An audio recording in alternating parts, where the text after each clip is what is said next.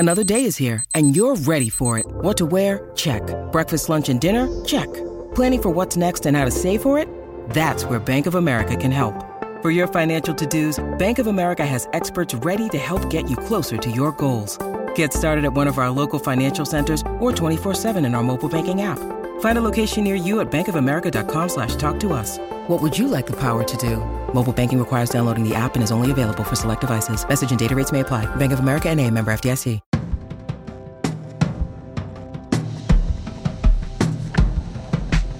Welcome to Screen Talk, IndieWire's weekly podcast. I'm Eric Cohn, joined as always by Ann Thompson, and we're going to do something interesting this week, which is we've got one kind of update to the fall season from the past few days, which is the New York Film Festival lineup. And what we both realized going through it is that it actually is a good template, or at least a starting point for us to look at many weeks ahead and make some predictions based on the buzz around certain films, both in terms of what we're seeing at New York Film Festival and also what we're not seeing at New York Film Festival. So what do you make of the films that we have so far? Obviously, one aspect of New York Film Festival we already knew. The opener, White Noise, which is also opening Venice. Here's what I would say. As I was just eyeballing where we are now that we know pretty much what's going to come, although there's a couple of movies coming in the New York lineup that haven't been announced yet. There will be some additions. I announced a while ago that she said was going to have a big event at the New York Film Festival, and I believe that's going to turn out to be true. And Women Talking, one prediction down, also is Women Talking. Women Talking, yeah. So the Sarah Polley. So those are two films that, just eyeballing the overall lineup, you could sort of put a bunch of films in the art film critics' favorite kind of bucket, where they're going to get support from, higher brow. What a good place to live. Tar, is going to be in that category. I look forward to it. I can't wait. This man is an incredibly gifted, Todd Field is an incredibly gifted filmmaker who's never made a bad movie, from In the Bedroom to his last film, which was 16 years ago. So good movie. I just rewatched In the Bedroom actually last week, and it's incredibly tight. This guy's very good. He trained with Stanley Kubrick. No, he's a perfectionist, probably too much for his own good. But these movies come out really, really well. And something like Bones and All, the Luca Guadagnino, may end up being more of an art film, not a New York Film Festival. Yeah, and it's a films. The movie that they announced for closing night, The Inspection. That's an interesting choice for them. Absolutely. Well, I think they're putting a spotlight on it. Yeah. So this is an A24 movie. Obviously, they have their own expectations for it and are managing them, it seems, by taking that closing night slot. And it's a relatively new name, Elegance Bratton, who's done, he did a documentary called Peer Kids. He's done some TV work, but this is basically a discovery in the sense that it's his personal story. It's a drama about being a gay man in the Marine Corps. So it's a talking point, but it's also, you can feel the smallness of this movie in the sense where it's like, it's going to need not just critics to rally behind it, but just the overall kind of festival climate. Well, it's the kind of thing where if you have a movie like this as closing night that people didn't really register on before, they didn't know the filmmaker, he's not already established, although some people have been tracking him, including A24 and Plan B. But in this case, the people going to Toronto are now going to be like alerted to look at this one. And see, it elevates it because it's been given this extra status, and people who think about it remember that Jeremy Pope is really good. He's a very good actor, and it sounds like this compares to something like Precious, where it's very much based on a true story. Although it's a weird one to put in there because that movie is bonkers, and this one doesn't necessarily sound like it. Haven't seen it yet. I don't know. I was going to say it actually sounds more like a Moonlight type of thing where similar thing. A real kind of like. Although I would argue that Barry Jenkins was more established at that point. Well, he had worked the scene. We had made a movie in a long time. Yeah, we had expectations. Yeah.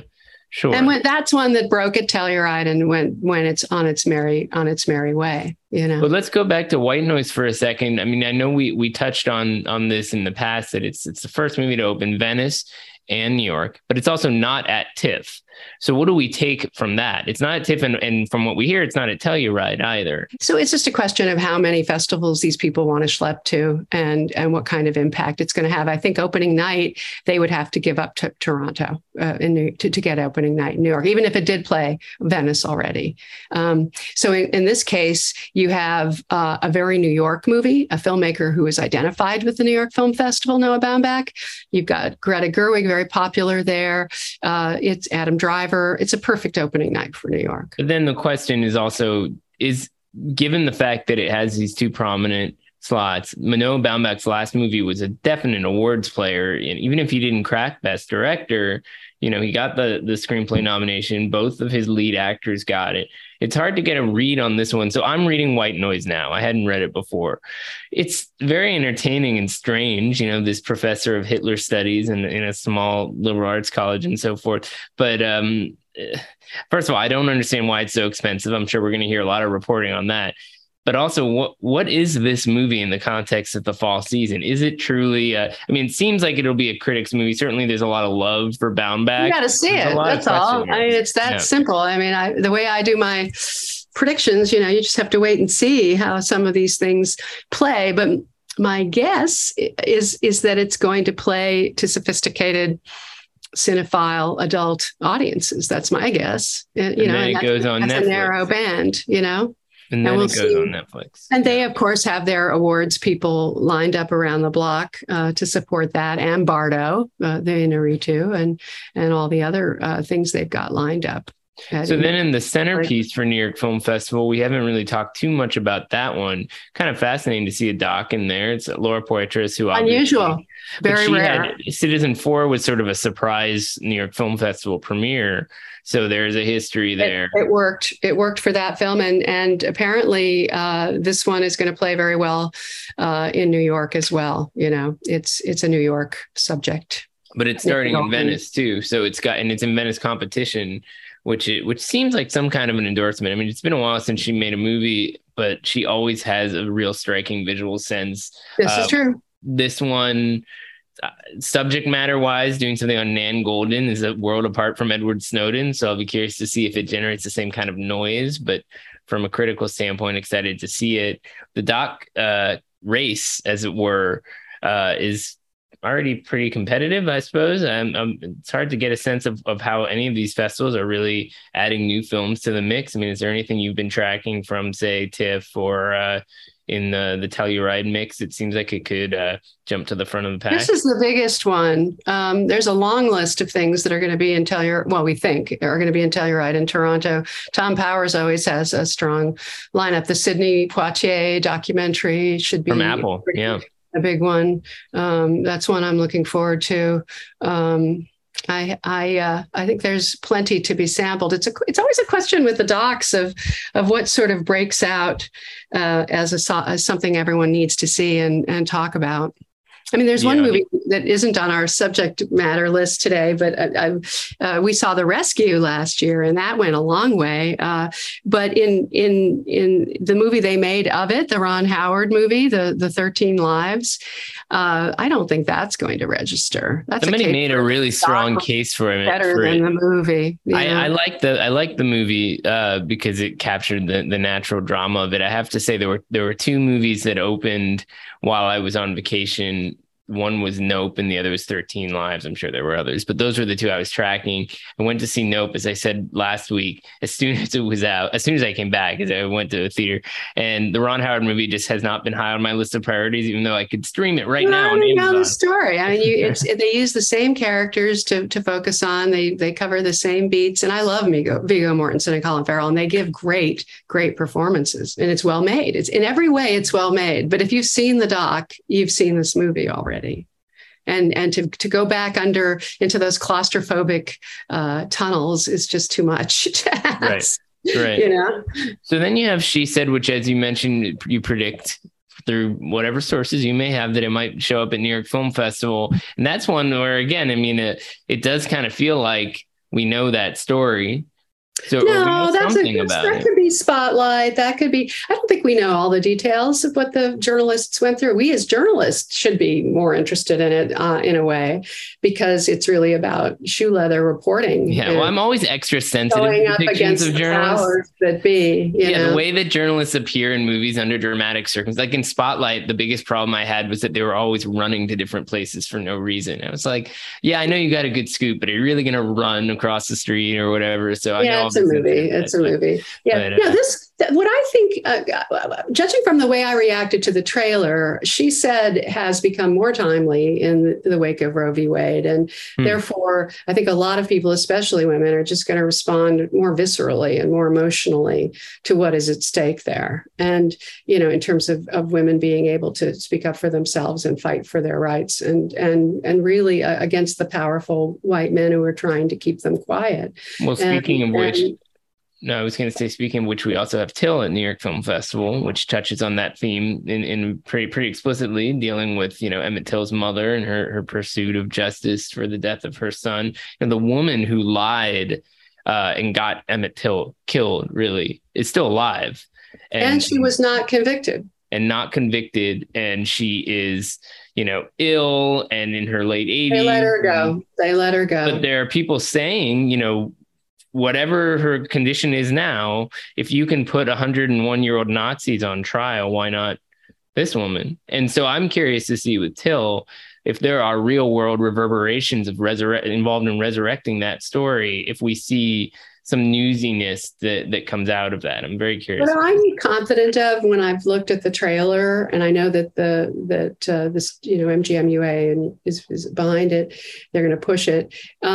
The thing about that movie is that it is led by the woman, Danielle Deadwyler, who is such a good actress. I mean, she broke out in Station 11, and I have all confidence that she's going to knock this out of the park. So it's going to be interesting to see if these movies end up being mostly about the performances or whether they gain more resonance. And don't forget, all going to depend on the critics and their success in the marketplace. And does the movie just resonate more broadly, like you say? I mean, don't forget this movie also has the Whoopi Goldberg factor. I think her role in the movie is kind of small, but she's a producer and she's got a big platform. And it's been a while since she was really lobbying for a movie in this context, so that'll be an extra factor that I'm sure we'll figure in and be big for the New York premiere. And then we have a bunch of New York Film Festival movies that are kind of re-entering the conversation, and I think in a very different context than when we first encountered them. So a couple Cannes movies like After Sun, which we both loved, but was a discovery at Cannes this year. It's a first-time filmmaker, and I know that the New York Film Festival programmers purposely left out some of the Cannes titles that we might have expected them to include, like the Dardennes or whatever, not because they didn't want to include them, but because they wanted to heighten new filmmakers and discoveries. And that one was at Cannes, but there are other films in the lineup that are like the Inspection that we might not have expected to be there.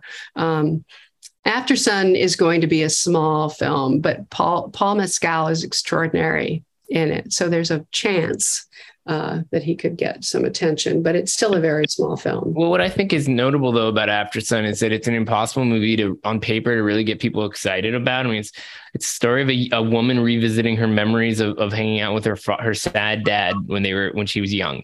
That's the movie, but it's so beautiful and it's so great at conveying memory in a visual way that I think it's gonna generate more conversation than maybe you're giving it credit for because of that, and because of the fact that now it's got a major company pushing it out there. So I am sort of excited to see how, like an Inspection, potentially it could be a discovery for a lot of people who missed it in the first time around. But there are a couple other Cannes movies like All That Breathes, which I actually started out at Sundance and then went to Cannes. It's also in the New York Film Festival lineup. That one's showing up everywhere, and it's one of my favorite docs. I should have answered your question earlier with this one. This is an absolutely terrific doc, and it takes on the climate crisis. It takes on the ecological crisis. It's about the birds that circle over Delhi, and I hope people check this one out. Yeah, I would say why everybody programs it. In another year, it could be like a Honeyland type of thing where it's the it's country's Oscar submission. But I think it could be. Although we'll see what India does. It could be RRR. There's a lot of debate about that. Quite a competition between a Tollywood film versus a little arty documentary. I'm not sure which one has the upper hand there, but we'll see how that conversation. As long as RRR has come up, I'm fascinated because there are all these people debating it from India, where they look at a movie like that from a very different perspective, culturally and politically, than we do. We see the bravura filmmaking. We don't know the inside intricacies of the politics of the nationalism and violence that's espoused in this film. In the world of Hollywood that we inhabit, a violent action movie that with revolutionaries standing up against the bad British makes a lot of sense. But inside India, there are all these factions. Where's Gandhi? Where's the peaceful protest? So there's reasons why the India committee themselves may not see RRR. This is what happens all over the world. I'm curious about that. I mean, they may not perceive what a strong contender it would be if they were to submit it. Well, it's a crafts movie. It has potential in other categories too. If it really had that momentum going. We talked about that before. There's a Bollywood remake of Forrest Gump that just came out this month, and that's apparently, I haven't seen it, but that's the kind of movie that also seems like you could see people wanting to get behind because it's a total crowd pleaser. It's very commercial, apparently. These countries don't necessarily recognize what the alchemy of recognition in Hollywood, by the Academy might actually be. It's a different world. Fascinating thing. Yeah, it really is. So 2 other Cannes movies at New York Film Festival worth singling out. One is Corsage, which I still have not seen, but you were very early on this one. So you considered yourself not to be the target audience of a. But I now feel perhaps drama. I am not.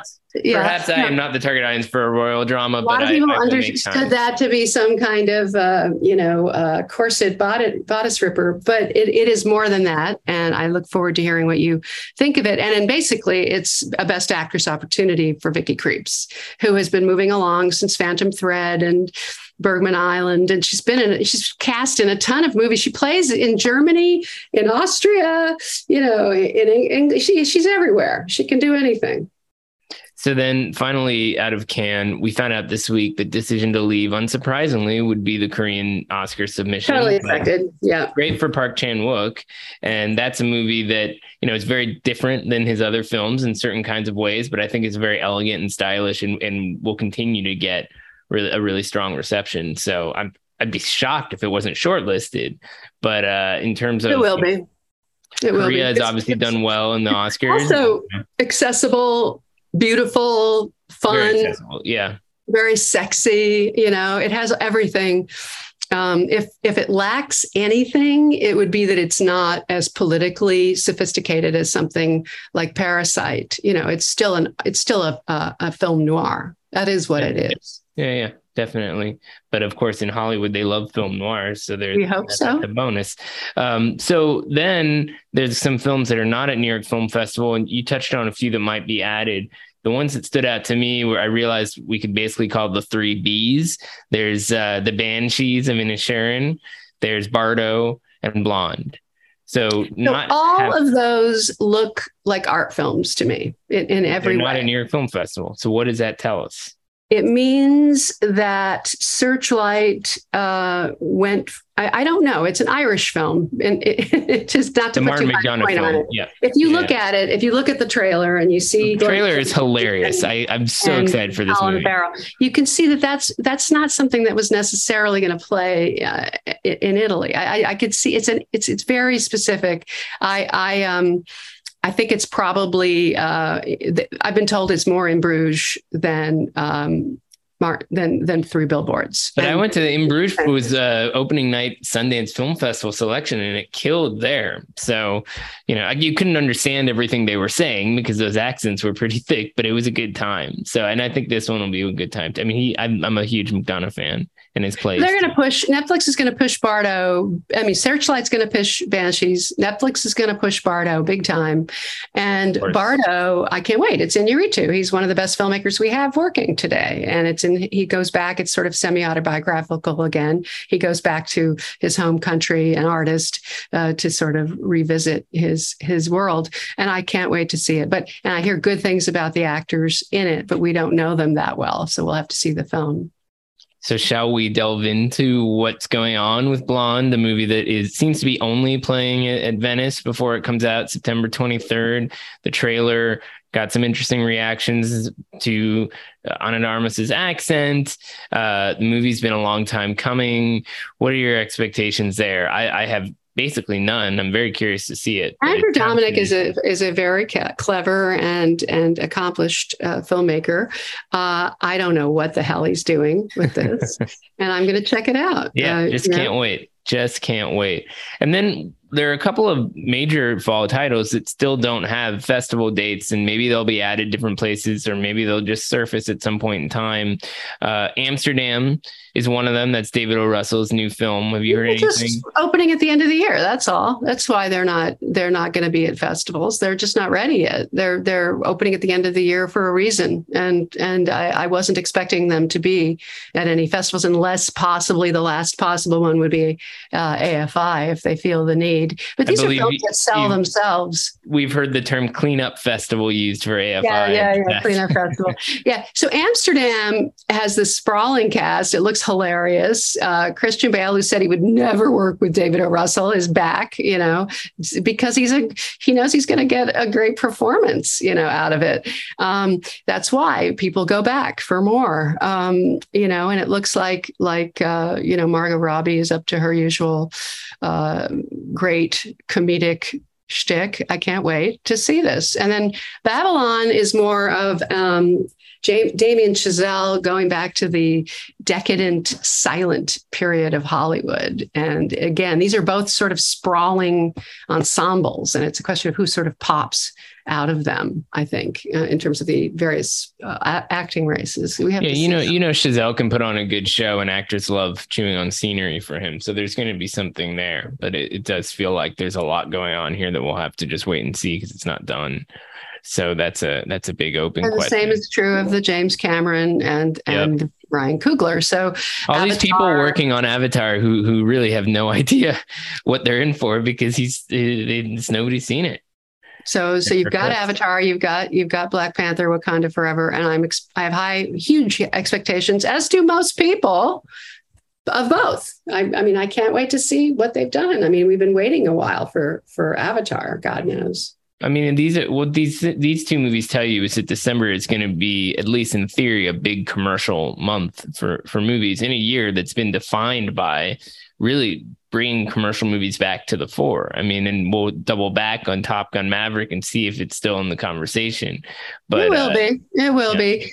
Avatar is going to be interesting because, of course, Titanic did very well with the Oscars. It won, Best Picture and Director, King of the World, James Cameron, and Avatar did not win. That was the year Hurt Locker won. But that was some good drama. Yeah. And so it does have Avatar has a little bit of that kind of anti-sci-fi bias going on that sometimes makes people take something less seriously. But and Wakanda is an actual sequel, and the first Black Panther didn't go all the way, except for some craft wins.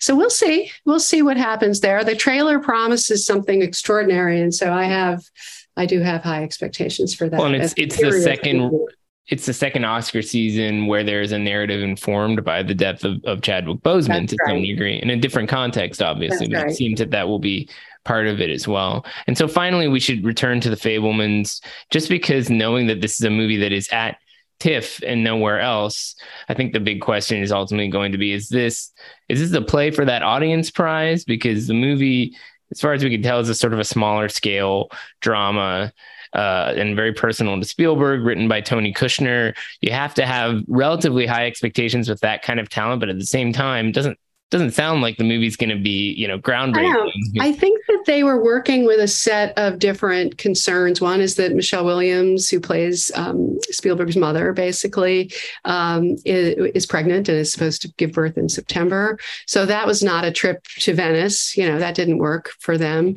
Maybe not going up into the mountains of Colorado. So it became much more effective in terms of the marketing and the messaging and the potential for the audience prize to go to TIFF. And that's really the reason. It was about Universal and Spielberg's people and Michelle Williams' people and everybody involved finding the right fit for them. Well, all of this whole conversation is just reminding me of how challenging it is to remember more than 2 or 3 things at once. And we're going to have to keep all of these movies in mind in a very careful order over the next few months, because it's just going to get busier. But Anne, I'm going to let you go because I know you've got a lot going on and you're going to take some time off. So next week I'll have a guest, but I hope you have... Do you know who it is yet? Drum roll. I don't, but it's going to be good. And I'm working out a schedule while you're out to make sure that I have those gaps filled appropriately. Though, of course, nobody can rise to the level of our. No. You're going to do great. Have fun. It'll change things up a bit if people are getting bored with the usual. Well, I can't wait to get your feedback, and I'll talk to you soon.